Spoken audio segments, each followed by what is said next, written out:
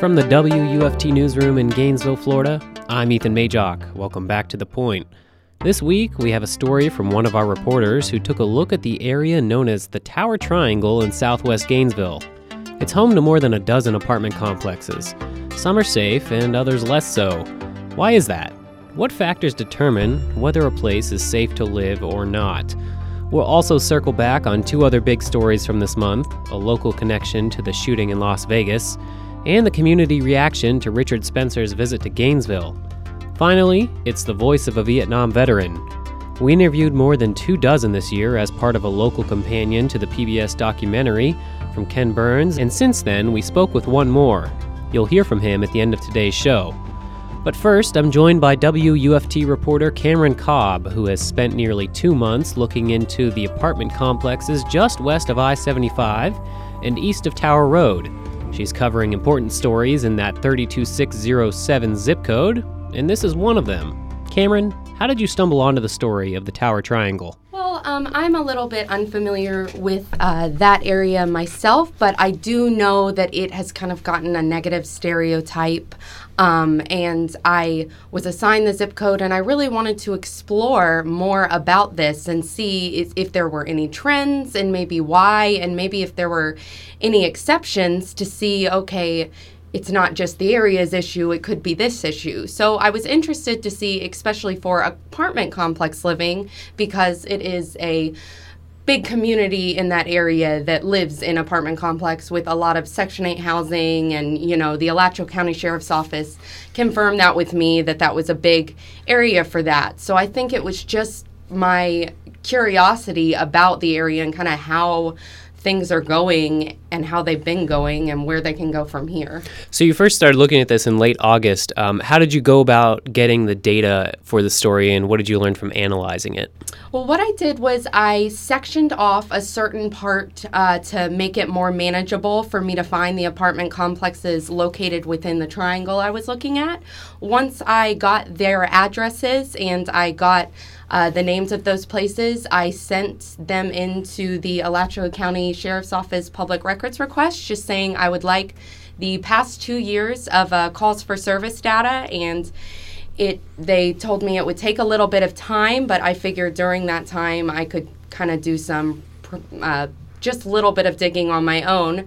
So I waited about 2 weeks to receive I think it was over 200 pages of calls for these places. And so that was really the start of it, was, okay, I need this data and I need to go from here to see if there even is a story in place. And it was very obvious and apparent to me from the start, once I started sifting through the pages, that, hey, some of these only have a few and some have thousands, and they're within a couple miles of each other, so something is here.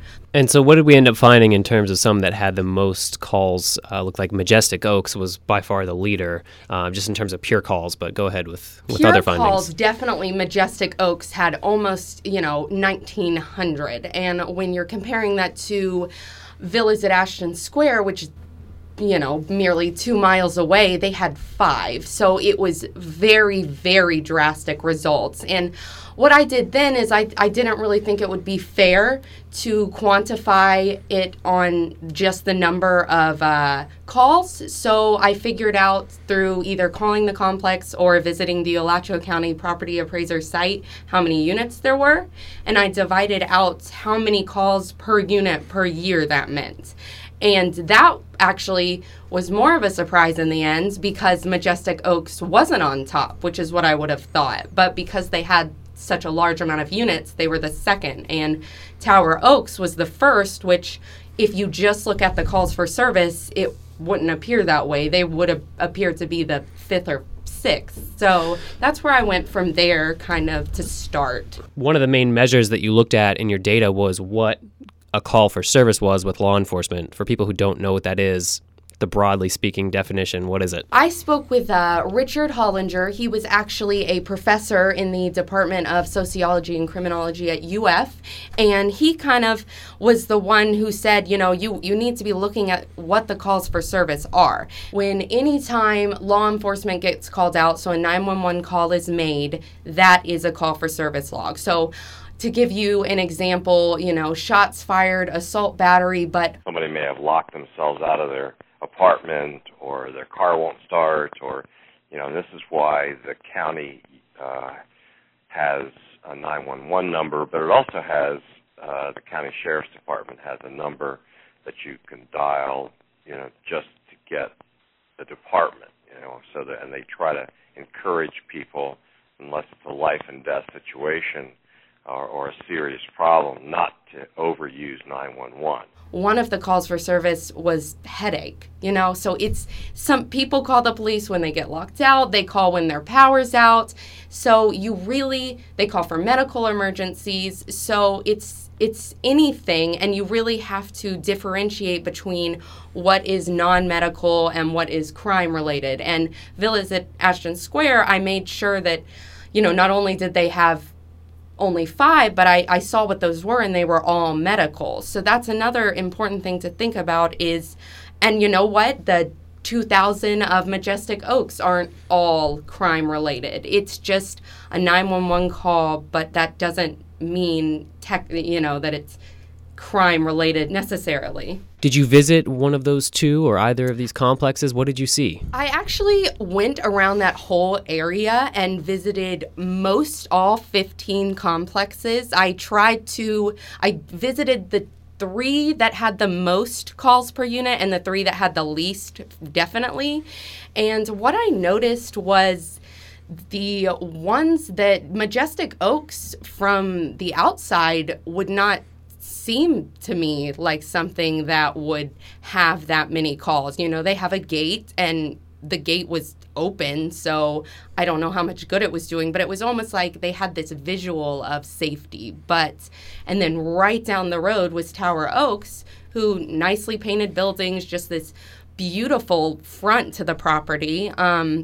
But once I started looking back, I noticed I went in the daytime, but it looks like it didn't have a lot of proper lighting in the area, which is what I noticed. And by this point, I had already spoke with the Alachua County Sheriff's Office and knew that lighting was one of the biggest deterrents. So, and then with the ones that had the least amount of calls, Villa at Ashton Square, I noticed it, even though it was just down the road per se, it was very quiet. There was nobody walking around when I was there. The main office was right up front. There were signs everywhere about safety, and it just seemed like a very calm, quiet environment. And so that was what I noticed about the pretty extremes of them. In terms of the people who live there, what were some of the stories that they told you? Well, I spoke with somebody at Villas at Ashton Square, and it was funny because initially she had thought I had said that she had heard me wrong and thought I said they had the most. And she said, "Oh, I'm really shocked about that. It's so quiet here." And so that was really what confirmed it for me, that this place, she had no idea why I was calling. And here she is shocked about the data, this person who's just lived there a year. And so when I reconfirmed that no, it had the least, she was like, "Oh, well, that's of no surprise to me. It's so quiet here. Here's this 24-year-old girl. She said she can feel safe to walk around at 3 and 4 a.m. Yes. I've never felt I never felt scared to be outside in the morning there. I go home 3 or 4 in the morning, and I can basically just walk around if I want to. Yeah, she just seemed comfortable where she was. She didn't even mention the area, deterring her away. And then I spoke with a former resident of Tower Oaks Glen, and it did not take long for him it seemed like he had an endless amount of negative stories about the place. Even his own experience, he said, all I had to do was bring him cash to rent the place, and that's all it took. And he said there were cop cars there almost every day, which with the data, it actually would have amounted out to them being there every day on average. And then, the one that I said was the last straw whenever the apartment on the other side of us got shot up in the drive-by. So, and I spoke with 2 other residents who did not live in Tower Oaks Glen, but they lived right outside, and they said it was horrible there. They just went on to talk about how much noise complaints there was and how it just got this stigma for always having something going on, and how they didn't even feel safe being somewhere close by to that. So not even living in the neighborhood. And so I really just got this, I didn't have to sift through people who were saying one thing about one place or one thing about the other place. It was like it coincided with my data, because the people I spoke with at the safer places had nothing but positive things to say, and these were just random residents. And the people I spoke with at the places with more calls for service confirmed the calls. So that was really interesting, because I just wanted to see, not many people will go explore this data. And so it was interesting to hear it from their perspective, not even knowing what my results yielded. So, did you get to speak with any of the management companies of any of these places? I did. I reached out to Majestic Oaks. I tried to call and they did not answer. I left an email and they never got back to me. I tried to call Tower Oaks Glen. I couldn't find any website or email, so I couldn't reach out to them by that, but I tried to call them multiple times. Nobody got back to me. I called Villas at Ashton Square, and I said I would like to speak with management. I have some data about calls for service, and I'm doing a project on safety. Didn't tell them they were had the least amount of calls, didn't say anything. Within a couple days, the owner of the company called me back. He had no idea what I was going to say to him, but he was at least willing to speak with me, and that's why I didn't tell them at first, hey, I'm calling because you guys had the least amount of calls.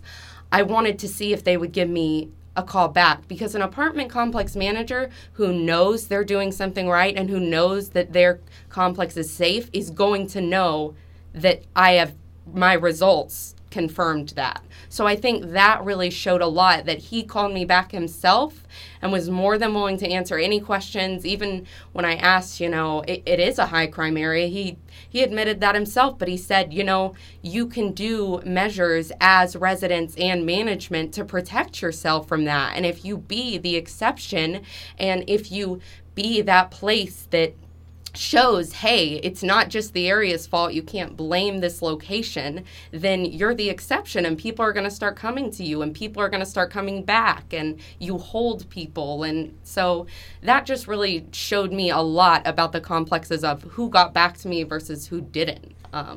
As well as what the numbers said. Right, so, exactly. Any other advice for people who want to live in one of those areas, one of those complexes, I should say, in this area, in the Tower Triangle? I think my advice would be that don't judge it just from what people say, because, Villas at Ashton Square is 2 miles away, and another one, Cricket Club 2, is a couple miles away, and they had incredibly, amazing safety measures put into place. And they said that they make sure Villas at Ashton Square said they ensure their residents know that they're going to be upheld to standards. And they don't give second chances on big offenses. And so you need to be checking out the place at night. You need to be going beyond the model tour. That was something really important that Alachua County Sheriff's spokesman said to me, is so many people just see the amenities and all this stuff and think, wow, this is the place for me. But if you don't go beyond that, you're not living in the floor model. You're going to be living in the place when it's 3 a.m. and the lights are out in the back, and you're going to be living in the place that people hang around who you may not be familiar with. So familiarize yourself with those places for long periods of time before making a decision, and safety is the most important thing you can get from a living situation, and it should be the most important concern when you're looking for somewhere to live. All right, Cameron, thank you for your reporting. Oh, absolutely. Thank you for having me. You can see Cameron's full report at wuft.org. This month, America saw its worst mass shooting in history, just a year after what's now the second worst mass shooting at Pulse in Orlando. Reporter Aaron Zeiler interviewed Margaret Hammer, who is the legislative director of the Moms Demand Action Gainesville chapter and was one of the people who helped organize the Gainesville Vigil for the Las Vegas shooting. Here's her story. When I was in 8th grade, a classmate of mine was murdered going home from school. We were in the same homeroom. She sat catty corner from me for a year and a half. And yeah, she was going home from school and got caught in a drive-by. So I've known for a long time the destructive nature of guns and firearms. And, as I've gotten older, I've had more of an opportunity to see the wider impact. And I was looking for something that could make a difference, and Moms Demand Action is a group that does that. So on the evening of Sunday, October 1st, an individual gunman set up an arsenal in a hotel room and was able to murder over 50 people. Over 500 people were injured. These things just happen over and over and over again. And, I'd like to say that I was surprised when I woke up on Monday morning, but I wasn't. I was horrified and I was angry. I think the most important thing we can do is remember that none of this is normal. There are countries in the world that do not talk about their last mass shooting or their most recent mass shooting. This is not normal. This is very unusual. It's not something we have to be comfortable with or accept. So by the time I woke up on Monday morning, the women that I work with in Moms Demand Action had already started to set up the vigil. Unfortunately, we've had prior experience with this, so we were able to mobilize fairly quickly. When Katie hit the chime 59 times, to take the moment to remember them, I think I was struck by that, and I think most of the people I spoke to afterwards were struck by just how long that takes. It really kind of brings home how many people were killed. Having a kid kind of influences everything you do. Knowing that my daughter's daycare does active shooter drills, that's really appalling.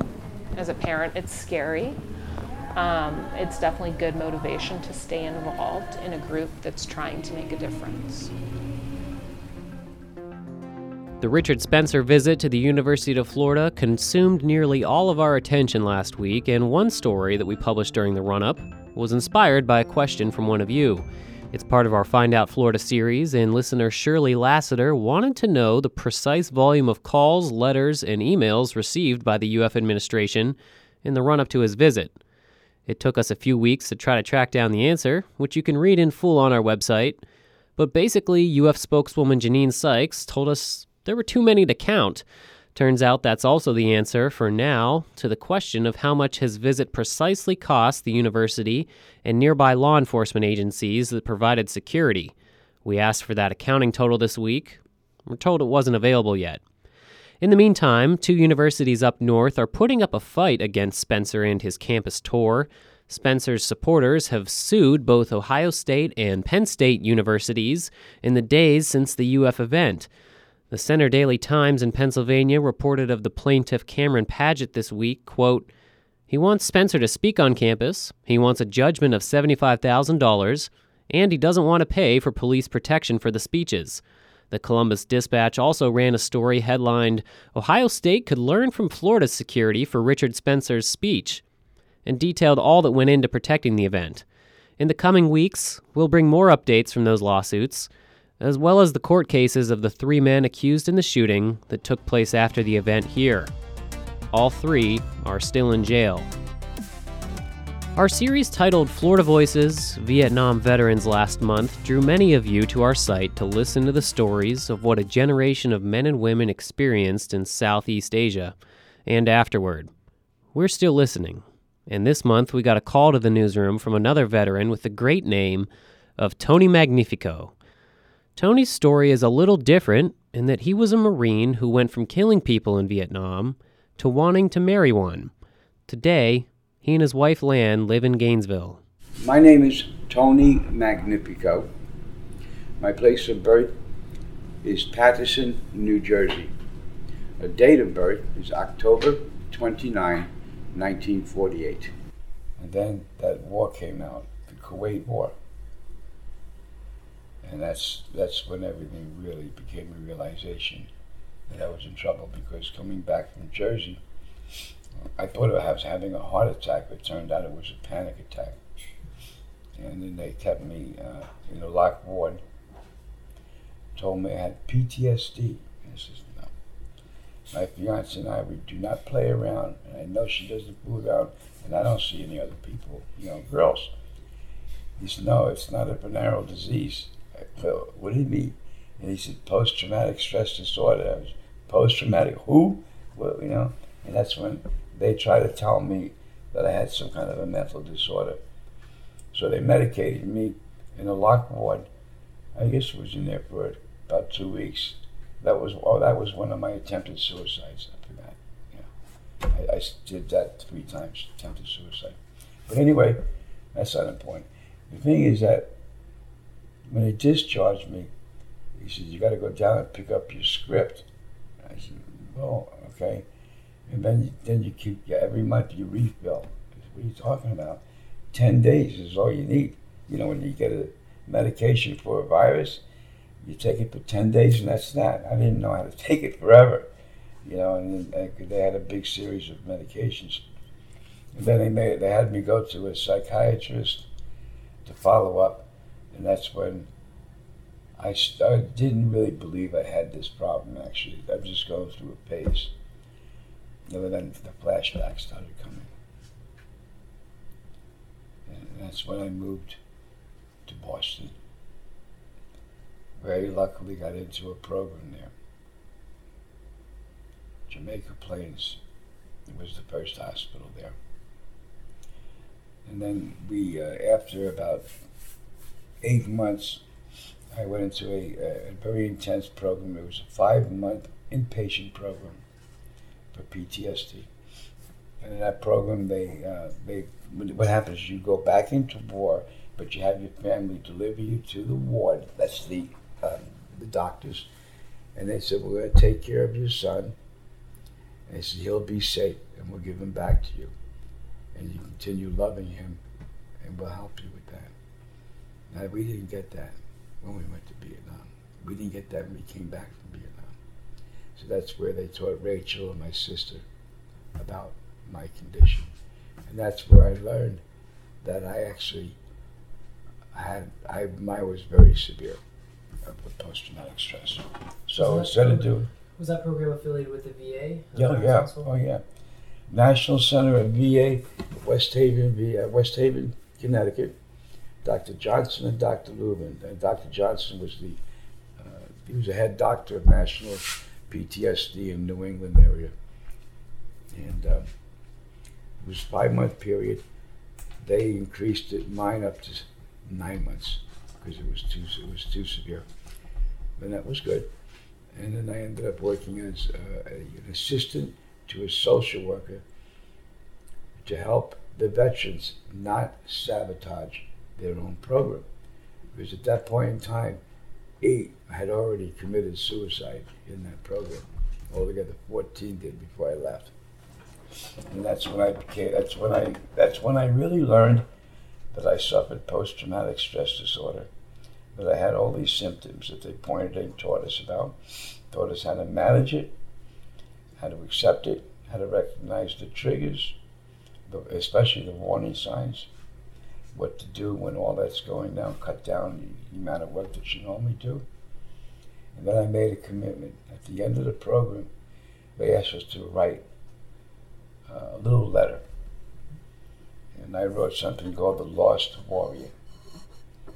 And in that Lost Warrior, that is I, and there's every person who comes back from a combatant situation. And it doesn't have to be military. It could be abuse from a mother, a rape. It's not exclusive to military. So I made a commitment to help and find any lost warrior out there and bring him back home like I got that they gave to me.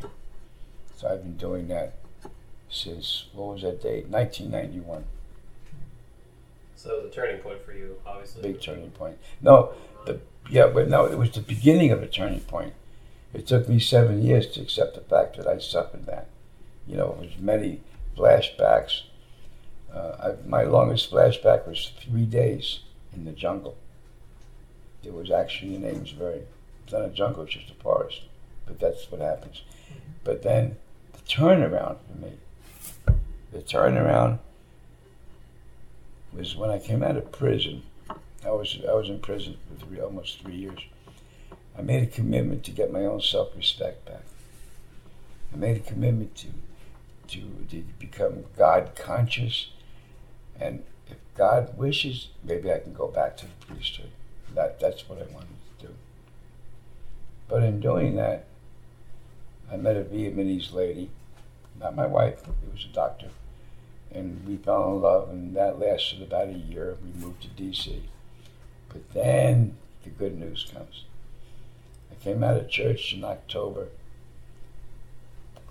and this fella told me that a miracle is going to happen tonight. There's something very favorable from God. It's happened in the church.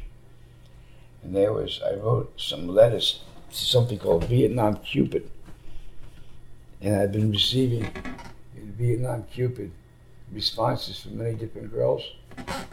And all of them have these beautiful pictures and all that sort of stuff. But there was one particular that was very different. Very sort of, I don't know, just casual, but not all that cheesecake stuff. And it was my wife. And so we spoke. I made a commitment. I said, we're going to talk for 30 days, but you're going to tell me 2 things, and I'm going to do the same. You're going to tell me 1 bad character about yourself and 1 good, and I'm going to do the same. We're going to do that for 30 days. Well, I don't think it lasted 2 weeks. There was nothing else to reveal. And I said, well, I think when I see you, what I think is unfolding is going to be something that God intends us to have, which could be marriage. When I arrived in Ton Son Nut Airport, that's Ho Chi Minh City Airport, coming out of that airport, there was thousands of people there. And then my wife told me she was short, so I had a funny feeling that she probably lost her legs, by the way, in the war, but that was okay. I didn't mind that. And then, as I came out, sure enough, I guess she did lose her legs. Maybe it's okay, God. I made that commitment. And then she was standing, you know, and my little lamb was right there. And what year was that you met? 2008. That was what, 3 or 4 days left before Tet, the lunar year. And was that your first trip back to Vietnam? Yeah, it sure was. And the second day after we met, I went to Mother's home, and I proposed marriage to Mother, asked her hand in marriage, and I made a commitment. And Mother accepted it. You know, they didn't even know that she was going to be meeting me. By the way, that was the funny part. And I was proudly to say I was the first man that my wife ever even kissed. Oh, I'm sorry. Okay, you kissed your dad. You can listen to Tony's entire story at our website, wuft.org. Thanks for joining us this week. If you haven't already, subscribe wherever you get your podcasts and send us your questions at wuft.org/findoutflorida.